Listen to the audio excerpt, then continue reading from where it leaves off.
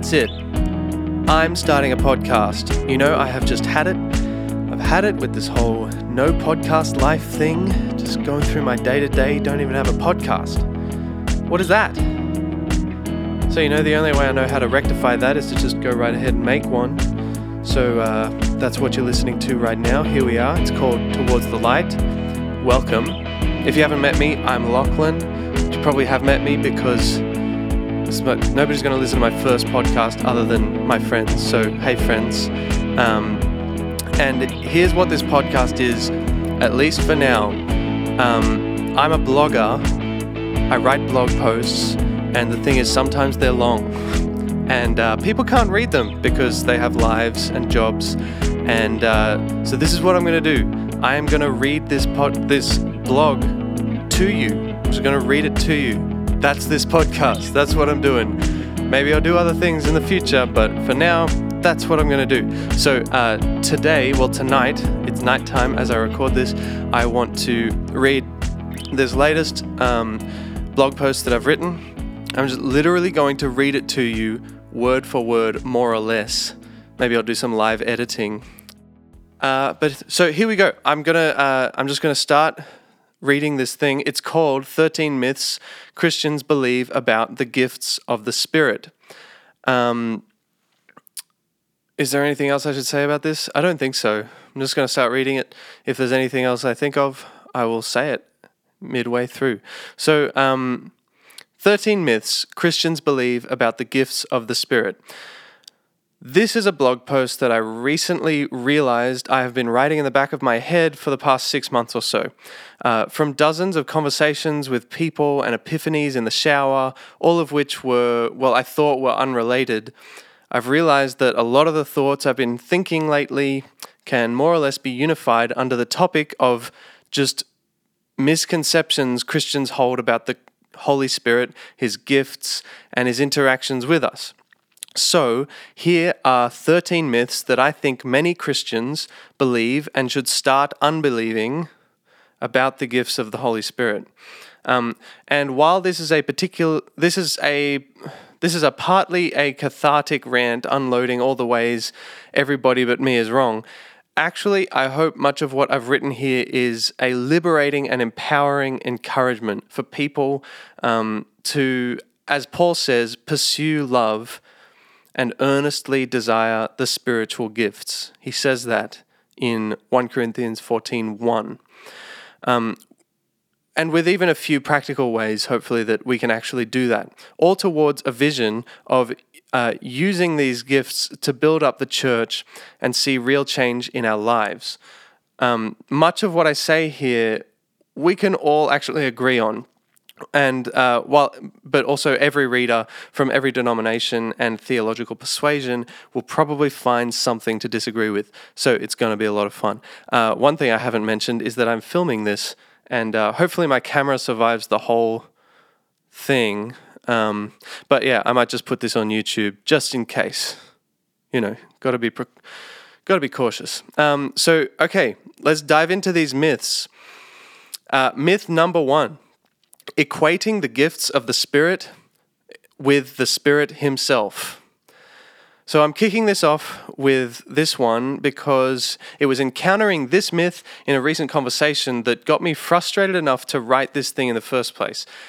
You see, there is something that we charismatics say a lot, and I wonder if we realize that what we are saying, where we use the term Holy Spirit to refer specifically for some reason, to the gifts of the Holy Spirit. It'll just be like a passing comment where someone will say, "It's so sad how those traditional Christian folk don't believe in the Holy Spirit." Or we'll say, "Oh, unlike them, we believe the Holy Spirit is present in the church today." Or, "What a shame that so many Christians miss out on the Holy Spirit."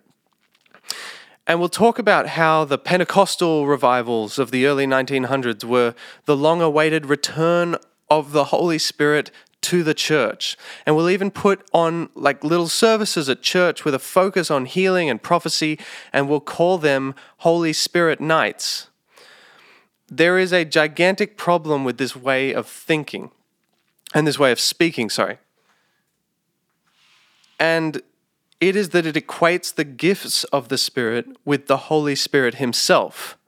Or more specifically, it implies that the Holy Spirit's sole function in the church is to give people spiritual gifts. The reality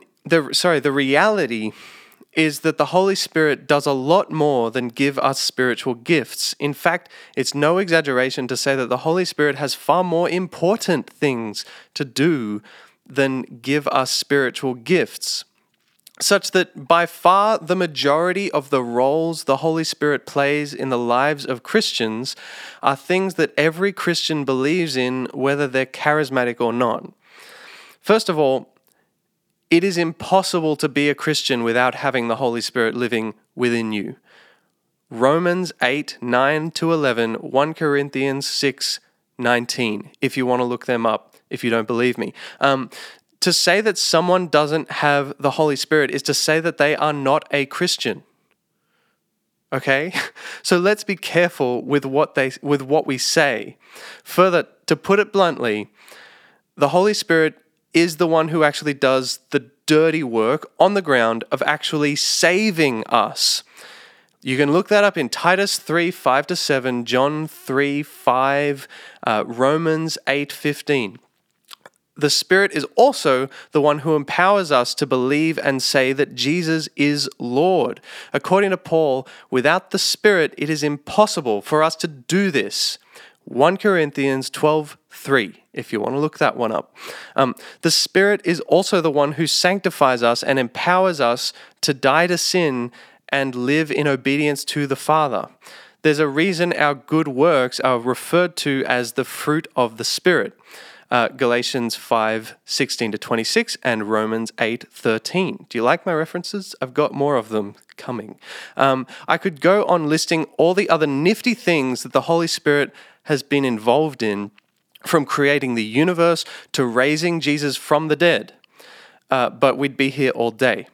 Hopefully by now you can see that restricting the Holy Spirit's resume to spiritual gift giver really fails to give him enough credit. Which is ironic when the people who talk like this claim to be the ones who like the Holy Spirit more than other kinds of Christians.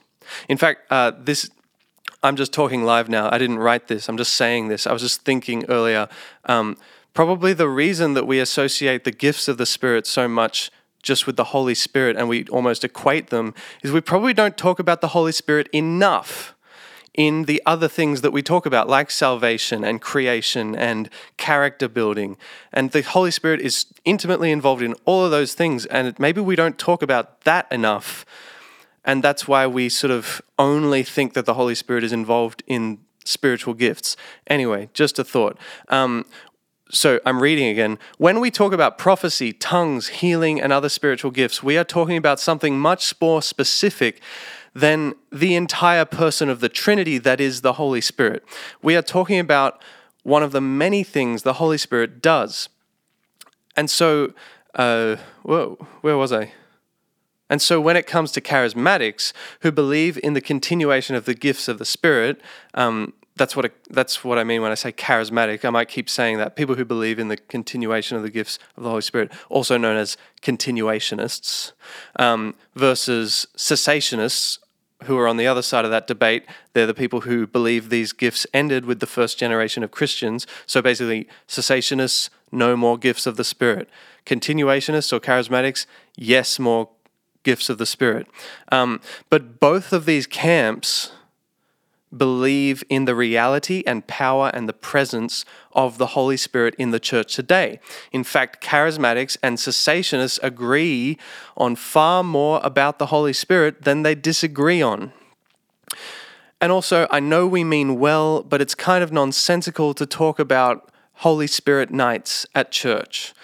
Every church service in the history of church services has had the full involvement and cooperation of the Holy Spirit, without which nobody would be saved, nobody would be edified, and Christ would not have been proclaimed or worshipped.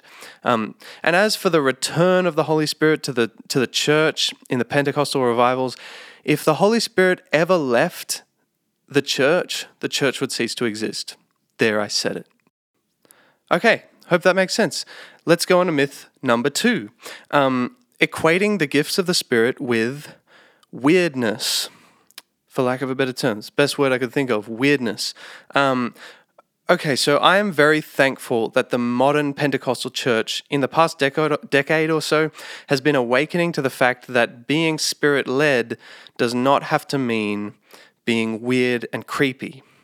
There is absolutely nothing in the Bible that says that a person who is operating in a gift of the Spirit, be it prophecy or a word of knowledge or healing, is supposed to leave their personality at the door, along with all normal social customs, and enter into some mindless trance or roll around on the ground or speak in a tone that scares young children away, or even worse, scares newcomers in the church away. In fact, Paul's main concern in talking about gifts of the Spirit in 1 Corinthians 14, which is basically like the gifts of the Spirit passage, his main concern there, namely talking about tongues, is he's worried about scaring newcomers away. He is conscious of this, and he tells the Corinthians to control their gifts in a way that enables them to interact with the community helpfully and edifyingly. Much of what we Pentecostals have often assumed spiritual activity needs to look like has actually just been weird and unusual behavior that lacks relational intelligence and fails to engage with people with warmth and empathy and approachability. But this behavior is nothing but the presentation of the gift. It is completely dispensable to the actual substance of the gift operation that is going on. So yes, let's prophesy, but also let's do that in a way that is relationally sensitive to the needs of the person in front of us. What we need is gifts of the Spirit and wisdom. We need to hold 1 Corinthians in one hand and Proverbs in the other. There's a very nifty verse in 1 Corinthians 14, verse 32, where Paul says, the spirits of the prophets are subject to prophets. And what he's saying here is that the person who is exercising the gift of prophecy has control over how they do it. It's not the case that once the Holy Spirit tells you something, he takes over and you have to speak right now. No, Paul is saying you can wait your turn. Basically, the normal rules of community and social engagement and relationships still apply. The Holy Spirit has given you a word. How you deliver it is on you. If you deliver it in a way that's weird or rude or impatient or insensitive or just crazy and scary, that's not the Holy Spirit's fault. It's yours. Because the spirit of the prophet is subject to you. You don't need to have some special authoritative sounding voice. You don't have to stop being you. You don't have to suspend the friendship you have with this person and momentarily forget that you were just playing Mortal Kombat with them a few hours ago. You can just talk literally how you would talk to someone in any other conversation. God is a God of relationship. And when you're partnering with His Spirit, He doesn't want you to suddenly forget everything you know about interpersonal relationships. All of God's ethical principles and teachings in the Bible are centered ultimately around the promotion and facilitation of healthy, vibrant, flourishing relationships between people living in a loving community. The people who are the most in tune with the Holy Spirit should be the most approachable, most relatable, most inviting, most comforting people to be around. Amen. That's point 2, and now on to point 3. It says here that myth number 3 is saying that the gifts of the, saying that the operation of the gifts of the Spirit can't ever look weird. Okay, so here's the other side. Let's not get so reactionary in our charismatic theology that we say that the Holy Spirit would never ask us to do something weird. That would be human arrogance. The real problem with the way many Pentecostal churches used to do things was not that they sometimes did weird things in the name of the Holy Spirit. That's not the problem. The problem was that they were chasing the weird. They were equating that weirdness with all work of the Holy Spirit and making it into a requirement, a necessary evidence that the Spirit is at work. In reality, the weirdness was peripheral. It wasn't the substance of the operation of the gift, but let's not kid ourselves. God gets people to do some pretty ridiculous and weird stuff at various times in the Bible. Jesus healed a guy from blindness by first spitting in some dirt. And I rest my case. Old school Pentecostals were putting God in a box by saying that it had to be weird. Let's not also box God by saying it can never be weird. God does whatever he wants, and we'd better be willing to go along with him. And let's face it, speaking in tongues is just weird. It's really weird, and I, for one, am all for it. Okay? Myth number 4. If it came from my own understanding, I like this one. If it came from my own understanding, it didn't come from God. Okay, a standalone essay could and should, or I should translate that to, a standalone podcast could and should be recorded on this. This is a really important, fundamental thing we all need to understand about prophecy. It's a common myth that because genuine prophecy comes from revelation of the Holy Spirit, the mind and the understanding cannot be engaged in the process. This isn't true, and it's part of a broader misconception many modern Christians have of a dichotomy between the spiritual and the physical, the divine and the human. For example, a sub-Christian view of inspiration of Scripture is that Moses, Isaiah, Matthew, and Paul all switched off their minds and closed their eyes when they were writing Scripture, and simply penned words that were dictated to them directly by God. That is the Muslim view of the Quran. It is not the historical Christian view of the Bible. Christians have always believed and taught that God worked through humans, through the rational processes, the thoughts, the questions, the arguments, and the relationships that the biblical authors were involved in to produce the inspired scriptures. So when Luke wrote his gospel, he researched it meticulously. He interviewed eyewitnesses. He used his mind to understand what happened and to organize it into a coherent narrative. When Paul wrote Romans, he used his superlative knowledge of Hebrew scriptures and his sharp mind to make arguments, to convince people of his ideas. And it should not be doubted that Isaiah would have put great creative and literary effort into producing the poetic masterpiece that bears his name. None of this means that God didn't inspire these writings. It means that God often works through very human processes. It means that revelation is not incompatible with reason and understanding. So when it comes to prophecy in the church, although prophecy of this kind does not hold the same status as Scripture, I should say, just to be clear, but we can say a similar thing. Sometimes God will drop words into the prophet's mind that seem to make no sense, and the prophet must obediently pass them on to the hearer.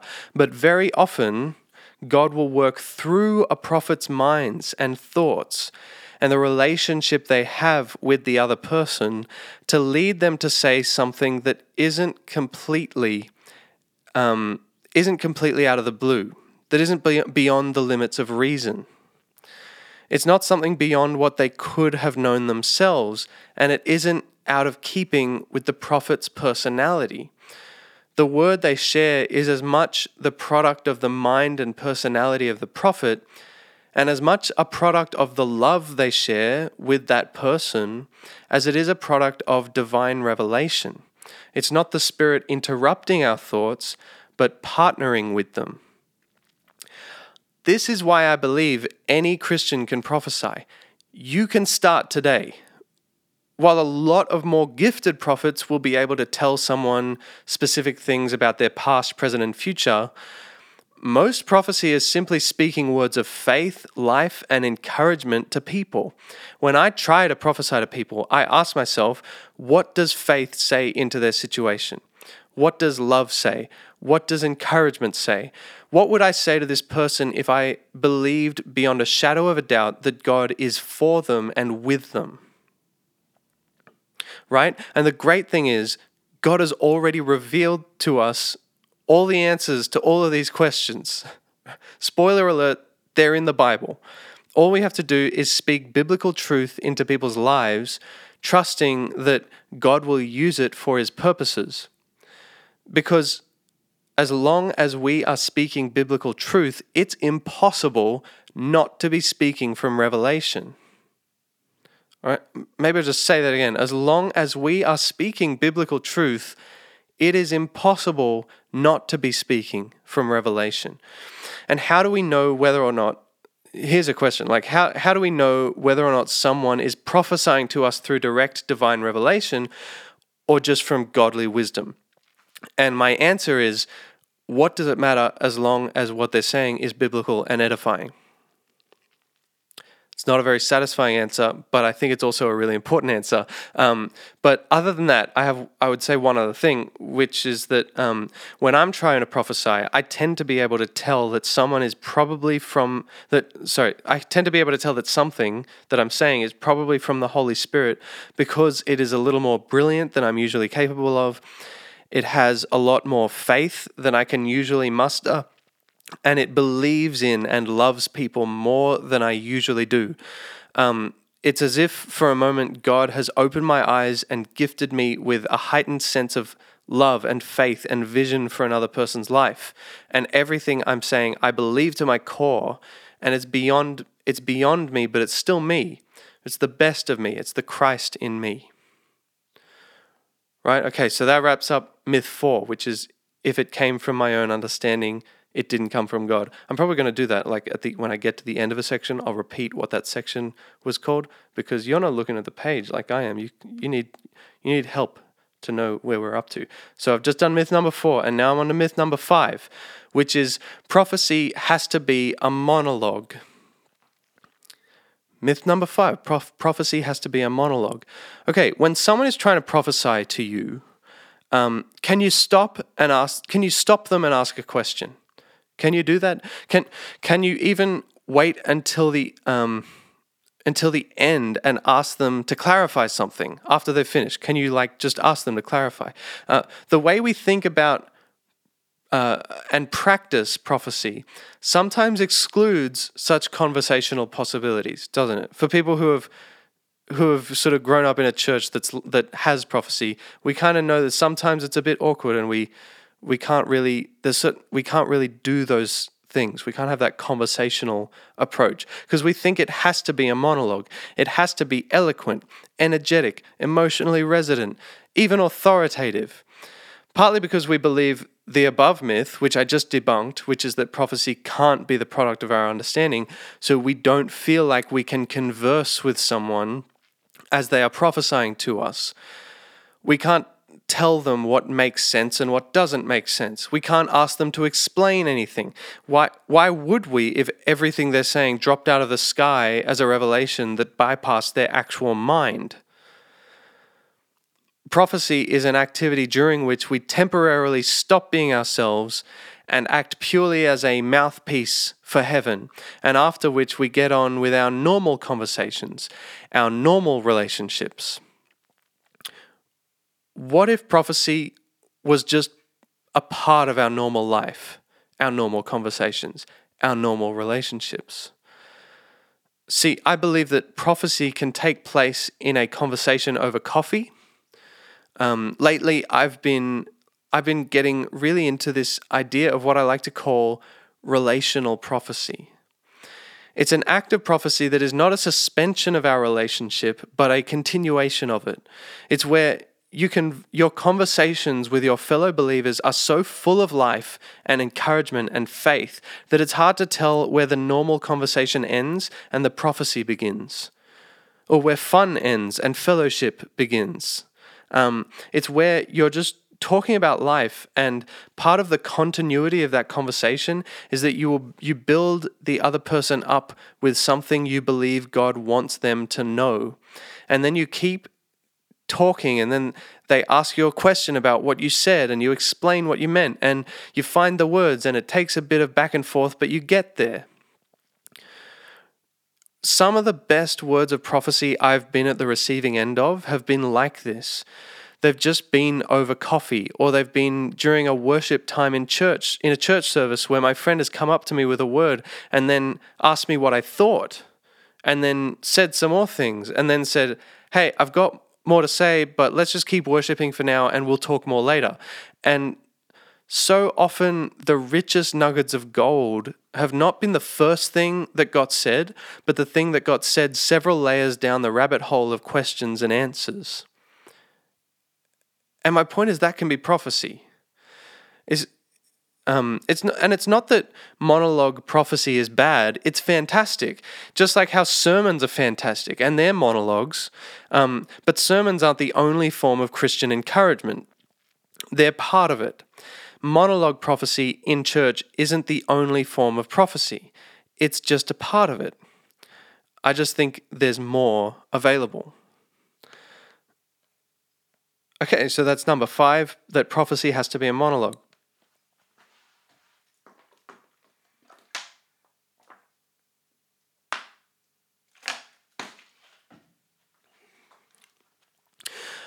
On to number 6. Prophecy has to be instantaneous. These are myths, by the way. So, like, whatever the myth is, I'm saying that the opposite of it is true, just in case you don't get that. So myth number 6 is prophecy has to be instantaneous. So I'm going to say that it doesn't have to be instantaneous. That's how this works. For some reason, we tend to think that prophecy has to take place on the spot. That at the moment you're called upon to prophesy to someone, like if somebody asks you, hey, prophesy to somebody, we kind of think if that word doesn't come to you within a couple of minutes, then that's it. Game over. You missed it. Why the expiry date? Why not mull over it for a couple of days? Not everybody's fast. And as long as the situation into which it was suggested that you prophesy wasn't so momentary that a prophetic word would no longer be relevant after a few days, right? I mean, like, obviously, if it's not relevant anymore, then there's probably no point in sharing that prophecy. But other than that, there's nothing stopping you from taking out your phone, sending a message, and sharing the thought that dropped into your spirit about them later that week. What a shame it would be if we deprived people of encouraging prophetic words because we had created artificial countdown timers on every opportunity for prophecy. You didn't miss the moment. If God put that word on your heart, then be bold. Create another moment. Personally, I know that I'm slow. One time I was at a weekend away with a couple of friends, and we finished the night sitting in a circle, singing worship songs, prophesying and encouraging each other like a bunch of really great Christians. And there was one friend who talked about a situation that I really felt for. My heart really went out to her, but in that moment, I didn't know what to say. And then that night, I was driving home, and a word suddenly hit me that overwhelmingly felt that it was from God. And the moment had passed, but who cares? I knew it would encourage her, and so I just texted it to her. And another time, I was also driving. Maybe that's where I hear from God, in the car. I do love driving. And I got a word for someone while I was driving, and it was just dynamite, this word. Like, it was just hit me right between the eyes. And I felt so strongly that this was something God wanted to say to that person. The problem was it was pretty sensitive, and I wasn't sure I had enough relational capital with this person to say, because we weren't that close. And so then, anyway, I forgot about it for a couple of weeks. Then I remembered it. Then I asked God for a sign just to confirm that he really wanted me to share it. Then he gave me 2 or 3 signs. Then I waited a few more days and finally sent a carefully crafted, sensitively worded Facebook message, and we all lived happily ever after. Anyway, the point is, prophecy can take time. for all kinds of reasons. Sometimes we need a bit of time before a word comes to us. Maybe we hear God better when we've got away from all those people at church. Maybe we think we might have a word, but we need time to wait and go over it a few times before we know that it sits right in our spirit. Or maybe we just have a word, but we need time to figure out the wisest, most loving, most encouraging manner and setting in which to deliver that word. And maybe we have a word, but we reckon that word needs to come out in the form of a poem. Maybe that's just the kind of person you are. And so we want to labor over that poem until it is just right. Isn't that exactly what Isaiah and Jeremiah did for Israel? The most gifted prophets might be fast all the time. Sure. But if we're not there yet, that doesn't mean we can't participate. Just because it doesn't take place on the spot doesn't mean it's not prophecy. So prophecy does not have to be instantaneous. That's point number 6. On to number 7. The Holy Spirit cannot coexist with event planning and preparation. Oof, I like this one. I had fun writing this bit. So that's myth number 7. The Holy Spirit cannot coexist with event planning and preparation. Sometimes we make a God out of our service structure. We become so committed to how a church service needs to run that we're unable or unwilling to respond to the needs that make themselves known to us mid-service, right? Or the requests that the Holy Spirit makes of us mid-service. So let's not do that, right? Let's not be so rigidly committed to the plans we have made that God can't come in and do something surprising and miraculous. We don't know the future, right? And things might happen that we didn't know about when we made our plans. But none of this means that the Holy Spirit can't generally coexist with or work through a well-planned event or church service. The exact opposite is true. The Bible says that God is a God of order, not of chaos. He says that in 1 Corinthians 14:33. In fact, in that same chapter where Paul says that, he is explicitly talking about church services, where he is telling people to do things in an orderly, rational manner. Planning church services well respects people's time because it enables them to know when they should be where. Preparing sermons and music well values people because it involves putting work and effort into ensuring that the people in the congregation will be benefited by the contents of the service.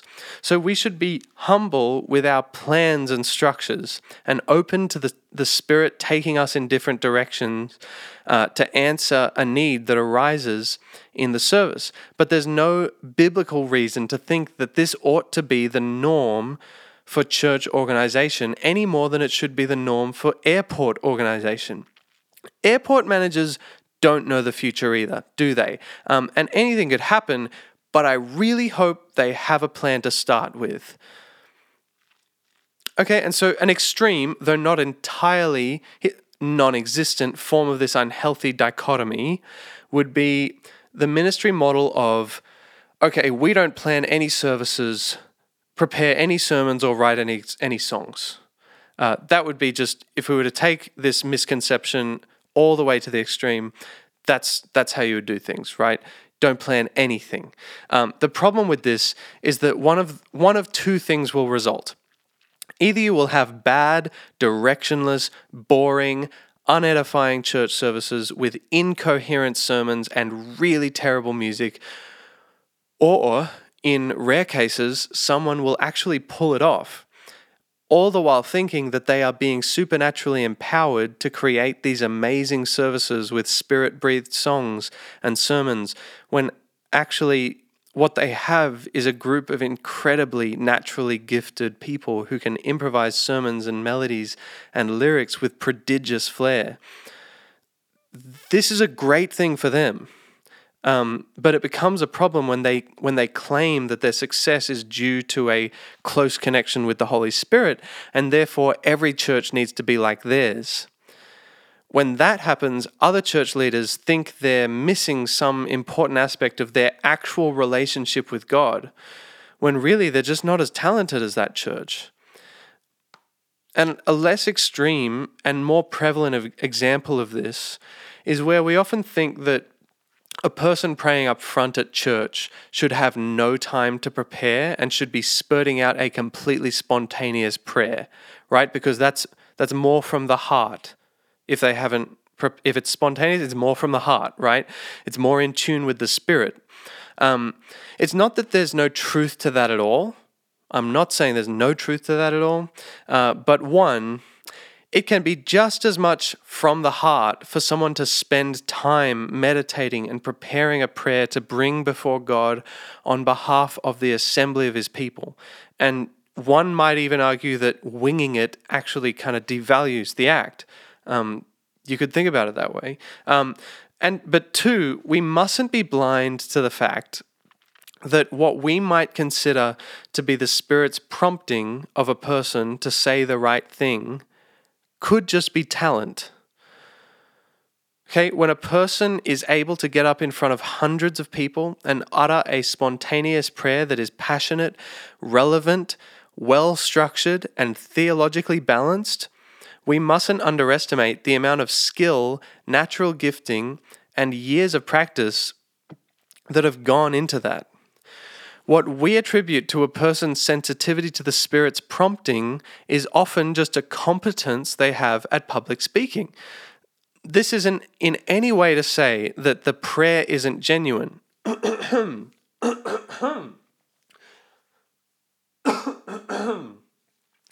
Pardon me.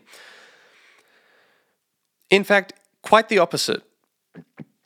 I'm trying to say that the Spirit's work is fully compatible with skill and hard work. My point is that speaking in front of hundreds of people is an incredibly hard thing to do. And while the Holy Spirit can undoubtedly empower otherwise incompetent people to do this, natural gifting and practice are often the more prominent influence. And when we create a culture in which people are systematically called upon to improvise a public prayer, we are likely to select for and promote people who happen to be good at oratorical improvisation. There's nothing wrong with this at all. This is a great thing, as long as we are aware of what we're doing. Let's not trick ourselves into creating a culture in which people who happen to be naturally competent at public speaking wind up being assumed to have a special connection with the Holy Spirit. I'm just going to say that one more time. Let's not trick ourselves into creating a culture in which people who happen to be naturally competent at public speaking wind up being assumed to have a special connection with the Holy Spirit. Okay, that's point number 7, myth number 7, that the Holy Spirit cannot coexist with event planning and preparation. On to number 8. I've got 13 of these. Are you having fun? I am. So myth number 8, the Holy Spirit does His best work in a single moment at a church meeting or camp. Now, let me just say that again so that you've got it. Myth number 8, the Holy Spirit does His best work in a single moment at a church meeting or camp. Okay, now, I fully believe that God can change someone's life in an instant. Someone can rock up to church and they're a drug-addicted contract killer, and then they have an encounter with Jesus that turns their life upside down, never to go back to those sinful ways again, and they go to Bible college and now they're a pastor, right? But I think at some point we have to admit that that's not the only or even the usual way that God works. You see, how many of us have been in that church meeting, that summer camp, prayed that prayer, had an encounter with the Holy Spirit, run down to that altar and declared that we will never do that thing again? only to find that if not within days, within weeks, we are back to our old habits. I know I have far too many times. You know how I believe God works most of the time? Through practical changes in our day-to-day lives. God works through intentional adjustments to our habits, intentional changes in our environment, and most of all through godly, healthy relationships. Instead of acknowledging this, we often make two mistakes. The first is that we don't give the Holy Spirit credit where it's due, right? We only give God credit for life change that happens suddenly as a result of powerful moments in church. And we fail to credit Him for the change He brings to us gradually through our relationships and all the other factors that surround us in our daily lives, each of which the Holy Spirit is intimately involved in. That's the Holy Spirit too. It's not spectacular. It's very gradual and incremental. It may not even look miraculous, but it is so, so powerful. And it's change that lasts. And the second mistake we make is that we place unreasonably high expectations on the efficacy of altar call moments at church. And we beat ourselves up when we haven't seen the change we hoped for, asking ourselves all kinds of questions about whether our prayers were genuine. But our prayers usually are genuine. We just need to cooperate with them, right? See, I'm not saying that prayer in church services isn't important or that we should stop doing it. Absolutely not. But we need to cooperate with the Holy Spirit. We need to cooperate with our own prayers. Too many of us are going in for the knee surgery and not doing the physio. We're taking the antibiotics to fight the infection from a stab wound, but we still haven't taken the knife from out of our back. That's exactly what we do when we pray for healing and breakthrough without also making necessary adjustments to our behavior, environment, and relationships. We need to do both. We need to pray and make practical changes. We need to do the former without the latter. We think our prayers aren't genuine because, we pray this prayer and, our habits didn't change. But I do think our prayers are genuine. We just need to cooperate with them. So that's myth number 8, that the Holy Spirit does His best work in a single moment at a church meeting or camp. And on to myth number 9. Myth number 9 is, okay, if God wanted me to have the gift, He would just give it to me. Okay, this is fun. We are stepping away from picking on our charismatic brothers and sisters, and we are turning on to those of a more cessationist persuasion, and we're going to pick on them for a little bit. I've heard many a skeptic of the spiritual gifts say that these gifts aren't for them because if God wanted them to have it, He would have just given it to them by now. We shouldn't have to strive for it or jump through a set of hoops or go through a set of rituals to attain these spiritual gifts. After all, God is generous and He wants us to have every good thing.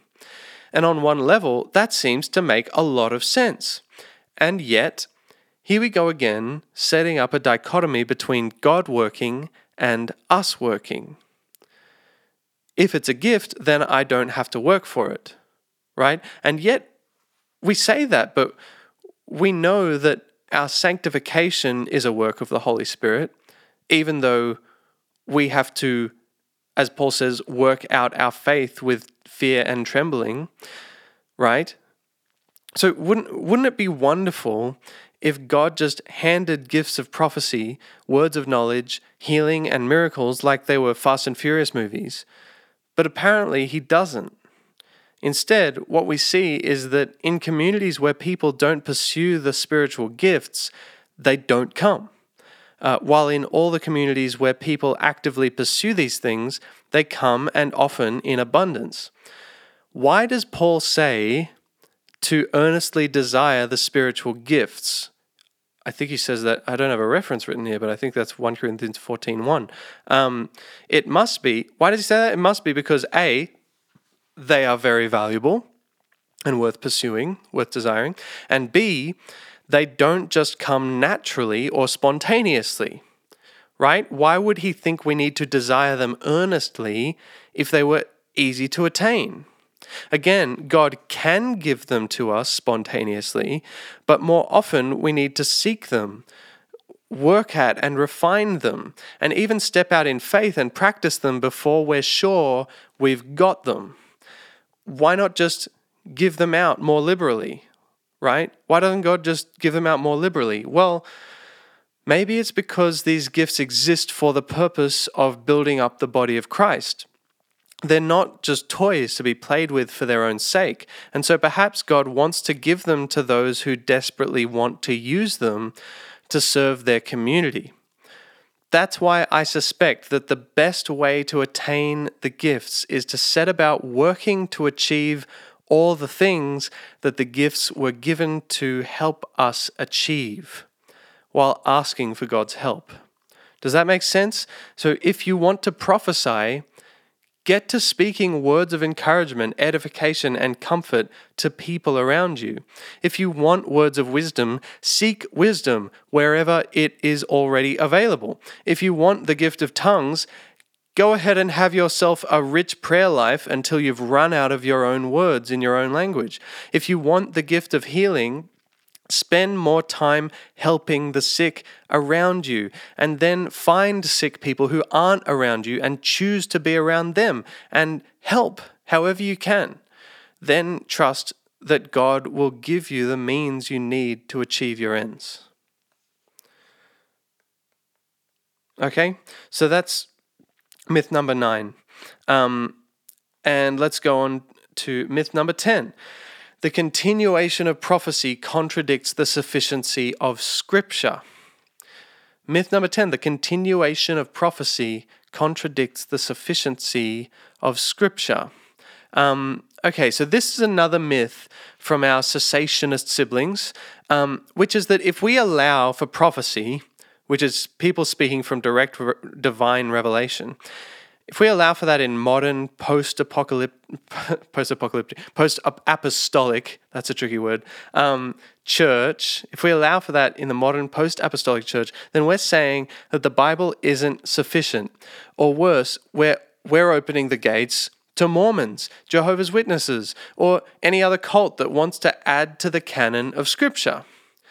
If God has already spoken in the Bible, what could prophecy possibly be any good for other than to create new and therefore almost certainly heretical doctrines, right? Well, this argument, I think, isn't anything a clear biblical understanding of prophecy can't fix. Okay, first of all, God doesn't contradict himself, does he? Right?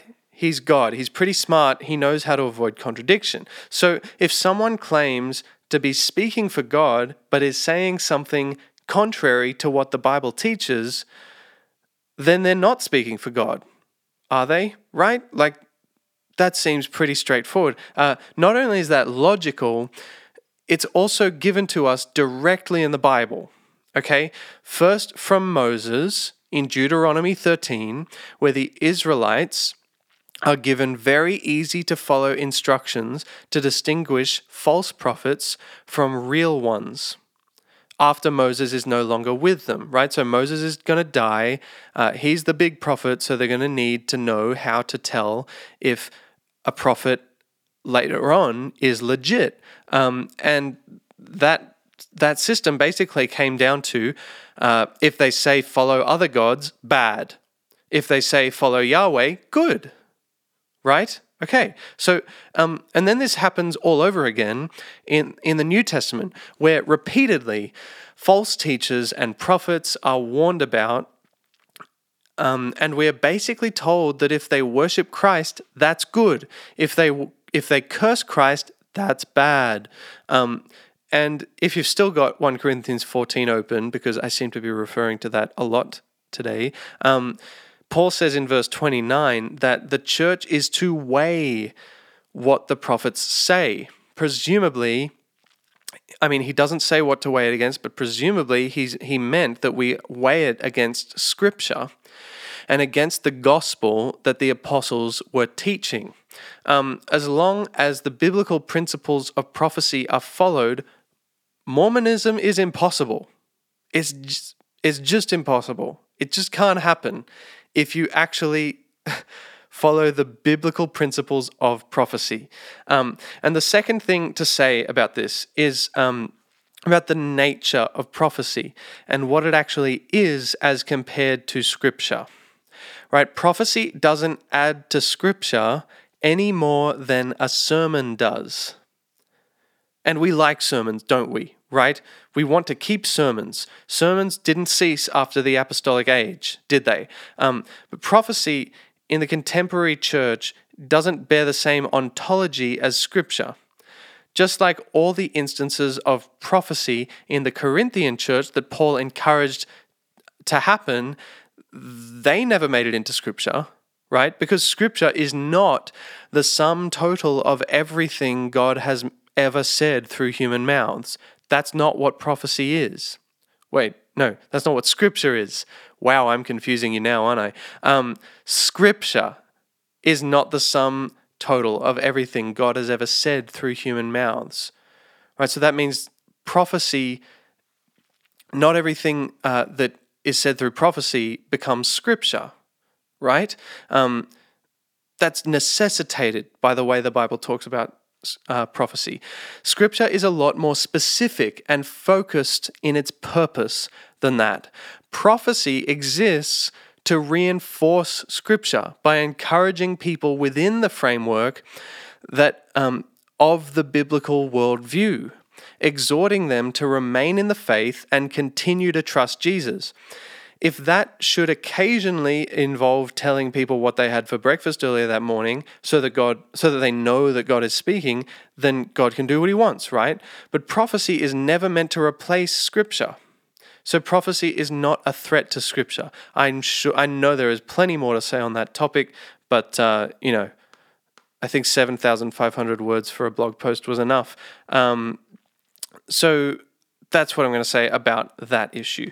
That was myth number 10, that prophecy contradicts the sufficiency of Scripture. Yeah, I really don't think it does. Anyway, so myth number 11. We should approach prophecy with carefulness because of the danger of theological error. Have you ever heard people say that? That we should approach prophecy we should be careful of prophecy because of the danger of theological error. Now, it's not that theological error in prophecy isn't a real possibility or danger. It is. It's real. It's just that the people who emphasize that fact are usually in churches that are least in danger of it. Okay? It's a matter of emphasis.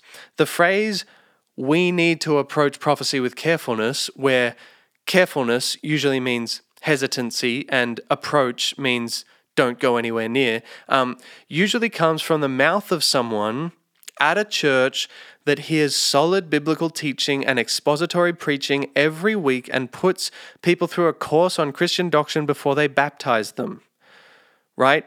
In a church like that, the last thing we are about to see is people running amok with excessive prophecies that are full of theological novelty and error.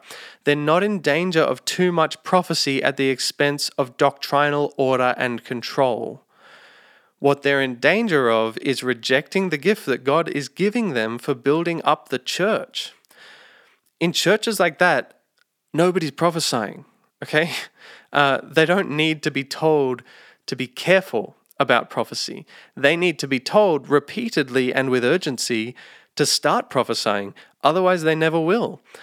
In that church, it will take an enormous amount of prodding and pushing and encouraging before anyone even attempts to start prophesying. It will take people going out of their way to do something they find uncomfortable and unnatural. There are churches that need to be told to be more wary of heresy among their congregation members who prophesy. There are those churches that need to hear that, but not this church that we're talking about. In a church where everyone knows their theology really well and nobody was hoping or planning to prophesy on a given Sunday morning, telling them to be careful of prophecy will only solidify and justify their comfortable indifference to it. If you're a cessationist who, for other reasons doesn't believe prophecy is a gift that should be practiced today, then you can own that as your reason to be wary of prophecy. But if you're theologically a continuationist, you believe at least theoretically that prophecy is a gift given to the contemporary church, and if you have any interest in seeing this gift in action in your own community, then I would personally suggest doing away with any statements about being careful of it. Your people are probably the last people that need to hear that. Okay, so that's myth 11, that we should be careful of prophecy because of heresy. So on to myth number 12. And we're going back to the Pentecostals and Charismatics and picking on them a little bit again. So myth number 12 is that the gift of tongues is a necessary evidence of baptism in the Holy Spirit. I thank God that I speak in tongues. I find it incredibly strange and, to be honest, not really in line with my personality, but I'm thankful for the tool God has given me to edify myself and to pray prayers that are beyond what my mind is capable of praying, and I try to maintain a practice of doing so. But I don't see anything in the Bible that says it's a necessary part of the Christian life or a necessary sign of baptism in the Holy Spirit. Now, putting aside the question of what baptism in the Holy Spirit is, let's just say for the moment that the traditional Pentecostal doctrines regarding tongues and baptism in the Holy Spirit would say that baptism in the Holy Spirit is a precursor to operating in the gifts of the Spirit. And it's a precursor to living the full life of Christian service. And they would also say that speaking in tongues is a necessary accompaniment and therefore an evidence of baptism in the Holy Spirit. I don't want to get into whether or not baptism in the Holy Spirit is a definite momentary post-conversion event, but what I will say is that I see no biblical reason to think that speaking in tongues is a necessary part of the full Christian life. I see no reason to think that before a Christian can prophesy, heal, evangelize, or go into ministry, they must first demonstrate the gift of speaking in tongues. Perhaps this means I can't really call myself a Pentecostal, since the necessity of tongues is a traditional Pentecostal doctrine, although I'm not sure if it still is as widely dogmatically preached in Pentecostal churches these days. But anyway, this is just where I'm at. I've just got to be honest. Not only do I find that it lacks biblical support, I also find it lacks experiential support. There simply are people who heal, prophesy, and evangelize and don't speak in tongues, or who find the gift of tongues later in life. Speaking in tongues is common in the Bible, particularly in Luke's account of the early church. It's a powerful gift for praying prayers beyond our understanding. And it's a powerful sign of the reversal of the division of languages in the Tower of Babel back in Genesis. But its commonness, while described historically in the New Testament, is never interpreted by the New Testament as being prescriptive for us. Likewise, there may have been moments in post-Bible history where God has spontaneously given the gift of tongues to everyone in that movement. I don't doubt it. I'm thinking of the early Pentecostal revivals and all that stuff. I'm sure that happened, but that was for that time and that place. God has his reasons for doing these things, which we don't know. And to claim that the reason God did it for them, the reason God made everyone in that movement speak in tongues is because it's his intention to do so with all the church, I think that's to claim to know things about the mind of God and the ways of God that are beyond what he has told us himself.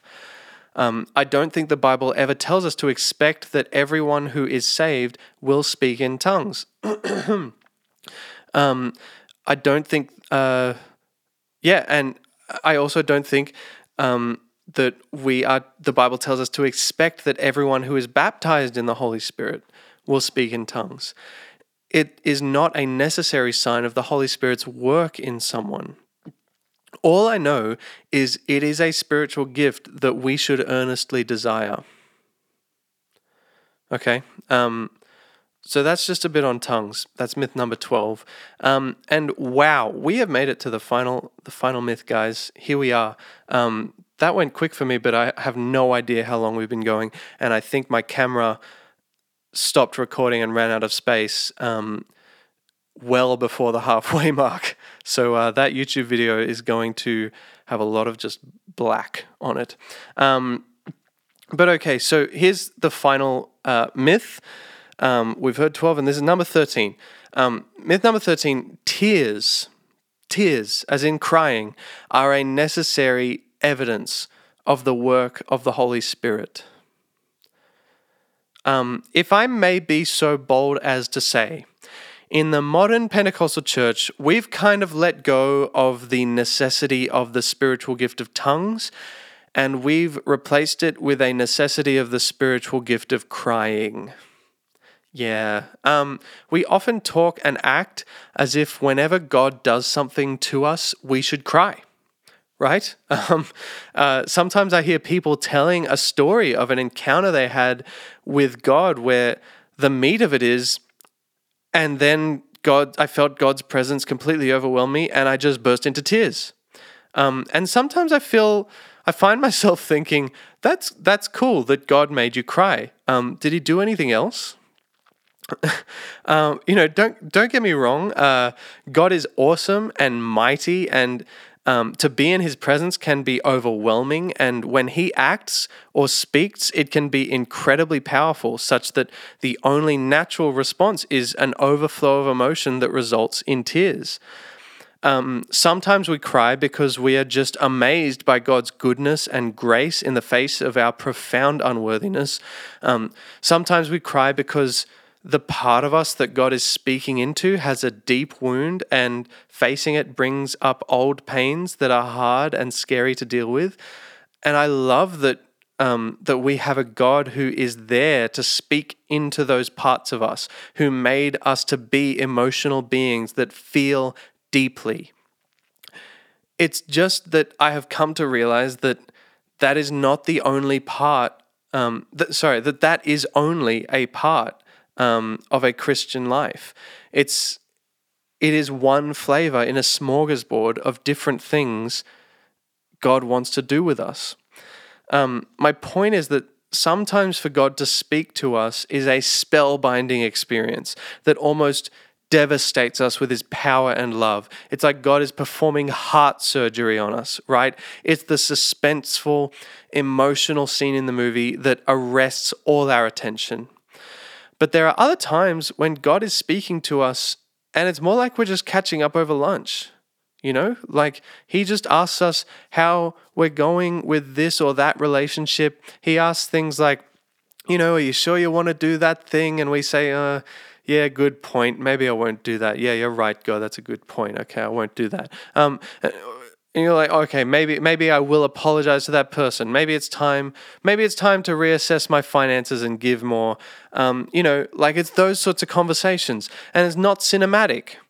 It's not earth-shatteringly emotional. You don't necessarily feel much in the moment at all, but you're changing. And so it is powerful, right? See, sometimes the only question we ask to discern whether we had an encounter with God is whether it was an intensely emotional experience. But in reality, sometimes we have an incredibly emotional experience in a church service, and a week later we haven't really changed. I think we've all been there. And that's not to undercut the reality of those experiences necessarily. It could be that the effects of that heart surgery are to be seen months or years down the track. That's totally possible. But My point is, ultimately, it's the changing that matters.